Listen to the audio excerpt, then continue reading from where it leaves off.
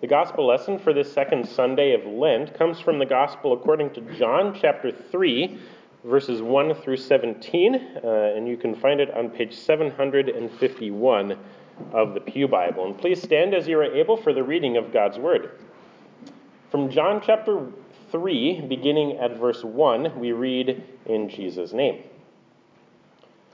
Now there was a man of the Pharisees named Nicodemus, a ruler of the Jews. This man came to Jesus by night and said to him, "Rabbi, we know that you are a teacher come from God, for no one can do these signs that you do unless God is with him." Jesus answered him, "Truly, truly, I say to you, unless one is born again, he cannot see the kingdom of God."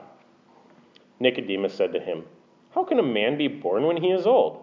Can he enter a second time into his mother's womb and be born?" Jesus answered, "Truly, truly, I say to you, unless one is born of water and the Spirit, he cannot enter the kingdom of God. That which is born of the flesh is flesh, and that which is born of the Spirit is spirit.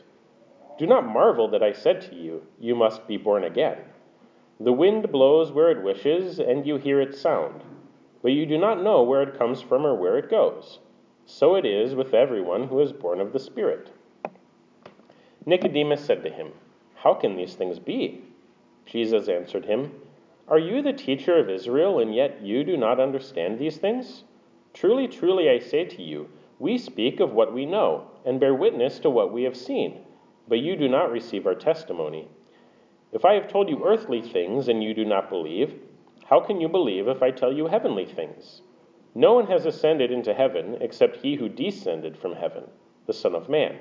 And as Moses lifted up the serpent in the wilderness, so must the Son of Man be lifted up, that whoever believes in him may have eternal life. For God so loved the world that he gave his only Son, that whoever believes in him should not perish, but have eternal life. For God did not send his Son into the world to condemn the world, but in order that the world might be saved through him. Father, these are your words. Sanctify us in the truth. Your word is truth. Amen. You may be seated. Grace, mercy, and peace to you from God our Father and our Lord Jesus Christ. God works in mysterious ways. To be honest with you, I don't know if I've ever really liked that phrase very much. It usually is used to attribute some kind of coincidence or just surprising twists of events to God when we may not really know if God was actually behind them or not. But the saying does actually ring true when we look at the ways we see God working in Scripture. God does work in mysterious ways. Even when he reveals to us what he does, it's still mysterious. We can even go so far as to say that God works in strange ways. He does some strange things, and he has some legitimately weird methods. Think of some of the things he's done. He created man out of dust from the ground. He made woman out of a man's rib. That's kind of weird. He made a nation out of an old man and his old barren wife. He told Israel to defeat a city by marching around it blowing trumpets. That's kind of weird. When a Gentile general had leprosy, the prophet Elisha told him to bathe in the Jordan River 7 times. And that general, he wasn't going to do it until his servants helped him realize that the only reason he despised this method was that it was just too simple. And perhaps the strangest one, from the Old Testament at least, was when Israelites were dying from snake bite. So God told Moses to make a graven image of a serpent and put it on a pole for the people to look at. Kind of weird. And then in this gospel lesson, Jesus tells Nicodemus that he cannot enter the kingdom of God unless he is born of water and the Spirit. That is, be baptized. And all of these strange methods, they really culminate in the strangest of them all. God saving the world through the death of a cursed criminal. It's curious why God would use such strange methods. In the case of the cursed criminal, we know that it was the only way to save the world. But with all the other strange methods, it's kind of mysterious. My guess, and I think this is right, but you can tell me if you have a better idea, my guess is that it makes everything depend on faith. When the Israelites were dying of snakebite, if Moses had given them some water to drink, they could say, well, maybe it was just a coincidence. Maybe there was some kind of healing medicine in the water. But when he says, hey, look at this bronze serpent, then there's no doubt that everything must depend on the promise of God. And the same thing is true for Abraham and Sarah having a child in their old age. If they had had Isaac when they were in their 30s, well, that wouldn't be so weird. But when he's 100 and she's 90, well, that's kind of strange. And it must depend on the promise of God. And the same thing is true for Naaman the Syrian being cleansed of his leprosy in the dirty Jordan River, and the Israelites marching around Jericho with trumpets to knock the walls down. And the same thing is true with you and me in our baptisms. It takes away our boasting. That's what it does. The only thing we have left to trust in is the promise of God. Now, Nicodemus, he came to Jesus at night. Nicodemus was a Pharisee, yes, one of those dreaded Pharisees. They weren't all bad. It just turns out that the bad ones were the noisiest, and they prevailed in the end to crucify Jesus. But Nicodemus, he was one of the nice ones, and he admitted what the others would not. We know that you are a teacher come from God. Now, that's true, although Nicodemus hasn't quite understood everything about Jesus because he is more than simply a teacher. But he starts to understand something. Recently, Jesus had made quite a stir in Jerusalem at the Passover. He went into the temple and he flipped over the tables. He drove out the money changers and the merchants. And then he also performed signs that caused many of the people to believe in him. And so Nicodemus admits that even the Pharisees know that he is a teacher come from God. And then Jesus says something to Nicodemus that doesn't quite seem to follow. He says, "Truly, truly I say to you, unless one is born again," or perhaps a better translation might be, "unless one is born from above, unless one is born from above, he cannot see the kingdom of God." Now this doesn't at first seem to follow from what Nicodemus said in his introduction, but it really does. Jesus isn't talking about the kingdom of God simply as our future hope of going to heaven after we die. Jesus is talking about the kingdom of God as a present reality. The reason the Pharisees cannot see the kingdom of God in Jesus is that they have not been born from above. That is, they haven't been baptized. Now, the Pharisees, they were familiar with John the Baptist and his ministry. John was quite famous in these parts.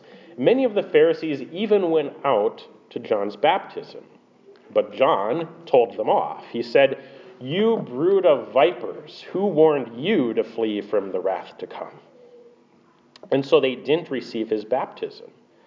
And later in Jesus' ministry, when many of the people believed in Jesus, while the Pharisees rejected him, Luke, in his gospel, he attributes it to the fact that the Pharisees had not been baptized. The people had, and so they believed in Jesus, but the Pharisees hadn't, and so they rejected him. And so the Pharisees, they failed to recognize the kingdom of God in Jesus because they have not been born from above. They weren't baptized. Now, at this point, after Jesus says, "You must be born from above," Nicodemus is utterly confused because he doesn't recognize yet that Jesus is talking about baptism. And so Nicodemus, he says, "How can a man be born when he is old? Can he enter a second time into his mother's womb to be born?" And Jesus, he makes clear that he's talking about baptism. He says, "Truly, truly, I say to you, unless one is born of water and the Spirit, he cannot enter the kingdom of God." Now, you may be aware that we have many Christian friends who deny that baptism really does anything. They see it as a symbol and an act of our obedience instead of something that God does to work repentance and forgiveness of sins and to save us, despite many passages that say those exact things. And so they also deny here that Jesus is talking about baptism when he speaks of water and the Spirit. Because if baptism is water and the Spirit, then baptism would have the power of the new birth. And it's important for us as Lutherans to understand what we believe and why we believe it. So I'm going to outline, as briefly as I know how, what the debate is. And I'd love to give you a big, long lecture about this whole thing, but you might not enjoy that as much as I would, and I would probably lose you, so I'll be as simple as I know how. There are two basic tactics, two popular tactics that are used to deny that Jesus is talking about baptism here. And I mentioned them to you because you might run into them. The first is to say that water refers to our first physical birth, while Spirit alone, that is, without water, refers to our second spiritual birth. And so this method separates water and Spirit and takes water out of the new birth, thereby taking baptism out of it and denying the power. The problem is that this actually just ignores the rules of grammar. The way it's written in Greek completely forbids this move, and it actually necessitates the water and Spirit be read together as one thing. And so these are the means that are joined together to cause the new birth. And this makes it really hard to deny that Jesus is talking about baptism here. And so the second tactic, and this is the one that's become more popular with scholars because the first one was debunked, the second tactic is to say that Jesus can't be talking about baptism because he hasn't instituted baptism yet. However, if you read before and after this in the Gospel of John, you see that this completely ignores the ministry of John the Baptist, who, remember, was quite famous, especially in these parts around Jerusalem, and the Pharisees were very familiar with him. Now, John, in his ministry, he baptized people, and he especially told them to believe in the one coming after him. That is, Jesus. And he spoke of Jesus as the one who would baptize with the Holy Spirit. And so in John 3, when Jesus talks about water and the Spirit, he's not talking about anything new here. This teaching actually comes straight out of the teaching of John the Baptist. And so it would have been quite natural for Nicodemus to understand that Jesus is talking about baptism. And so we have many Christian friends who are also committed to the truthfulness of the Scriptures, and in many other areas we agree with them and can even learn things from them. But when it comes to the doctrine of baptism, the Scriptures, quite frankly, they're just too clear, and we cannot deny its power. And so it's really not for a lack of scriptural clarity that baptism gets denied. It's just too easy. It's like Naaman the Syrian dipping in the Jordan River 7 times in order to be cured of leprosy. He despised it for its simplicity. Or a snake on a pole? Is that really going to cure snake bite? Well, if God says it will, then yes, it will. The biblical doctrine of baptism is an attack on our pride. It means the new birth didn't come from anything that I did. It means I'm not a Christian because of my own ability to see Jesus as the Son of God while others remained blind to it or just too sinful to see it. We're often tempted to trust in our own faith rather than trusting in Jesus. And that might sound kind of strange, but faith in faith is no faith at all. Baptism takes our faith out of our own hands and places it in the hands of the Holy Spirit, so that we can no longer trust in our own believing, but only in the promise of God. God certainly works in mysterious and strange ways. But this is good, ultimately, because it teaches us to trust the promise of God. And so then Jesus goes on to speak with Nicodemus about the serpent in the wilderness, which was extremely strange. The incident with the snakes is recorded in Numbers chapter 21, and this occurs toward the end of the 40 years of wandering in the wilderness, after the Israelites escaped from Egypt, and before God brought them into their new land. The people became impatient and grumbled against the Lord. So God sent a plague of fiery serpents among them. The snakes bit them, and many of them died. And so they confessed their sins, and they prayed for the Lord to remove the snakes. But God didn't actually remove the snakes. God did something better. He provided a cure. And in this way, God saved not only those who would be bitten after that point, but those who had been bitten already, but hadn't died yet. And so he saves more people by sending a cure. The strange thing is what the cure is. God commanded Moses to make an image of a fiery serpent and set it on a pole, and everyone who looked at it lived.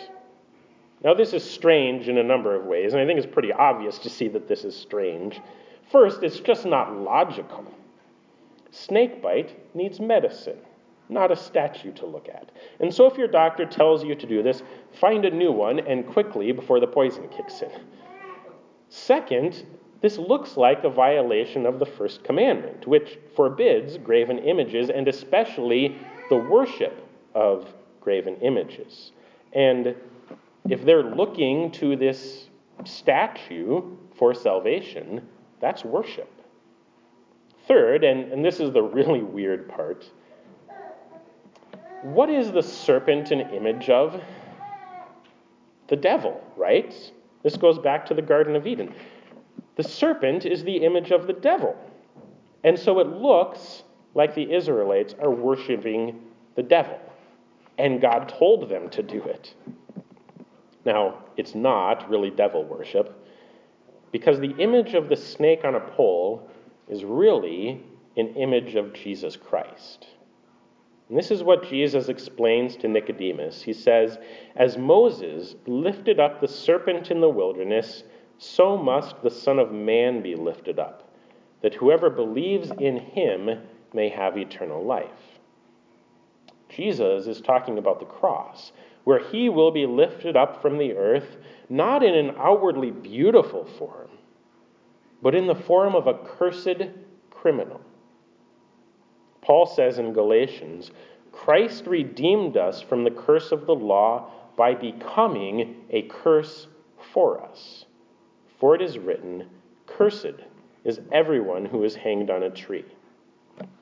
The bronze serpent is not an image of the devil, but it is a perfect image of our salvation, because it is really a picture of Jesus, who became a curse for us and was lifted up on a pole, that is, the cross, so that we might look to him and be saved. The bronze serpent is all about the cross. And so is baptism, to go back to that. Baptism is no hocus pocus. It joins us to Jesus in his death and in his resurrection. That's how it saves. Paul says in Romans chapter 6, all who have been baptized into Christ Jesus were baptized into his death. And if we have been united with him in a death like his, then we shall certainly be united with him in a resurrection like his. There is no salvation apart from Christ's cross and resurrection. And that is exactly why God has given us baptism, in order to join us to Jesus' death and resurrection, so that all the benefits of his sacrifice might come to us. God certainly works in some strange ways, doesn't he? Sometimes it might confuse us. I hope that more than anything, it causes us to marvel at his wonderful love. Because every strange thing he does points us to the strangest of all, a cursed criminal dying on a cross. And that cursed criminal is the Son of God, bearing our curse and our crimes. This is how God loved the world, that he gave his only Son, that whoever believes in him should not perish, but have eternal life. Amen. And now may the peace of God, which passes all understanding, guard your hearts and minds in Christ Jesus. Amen.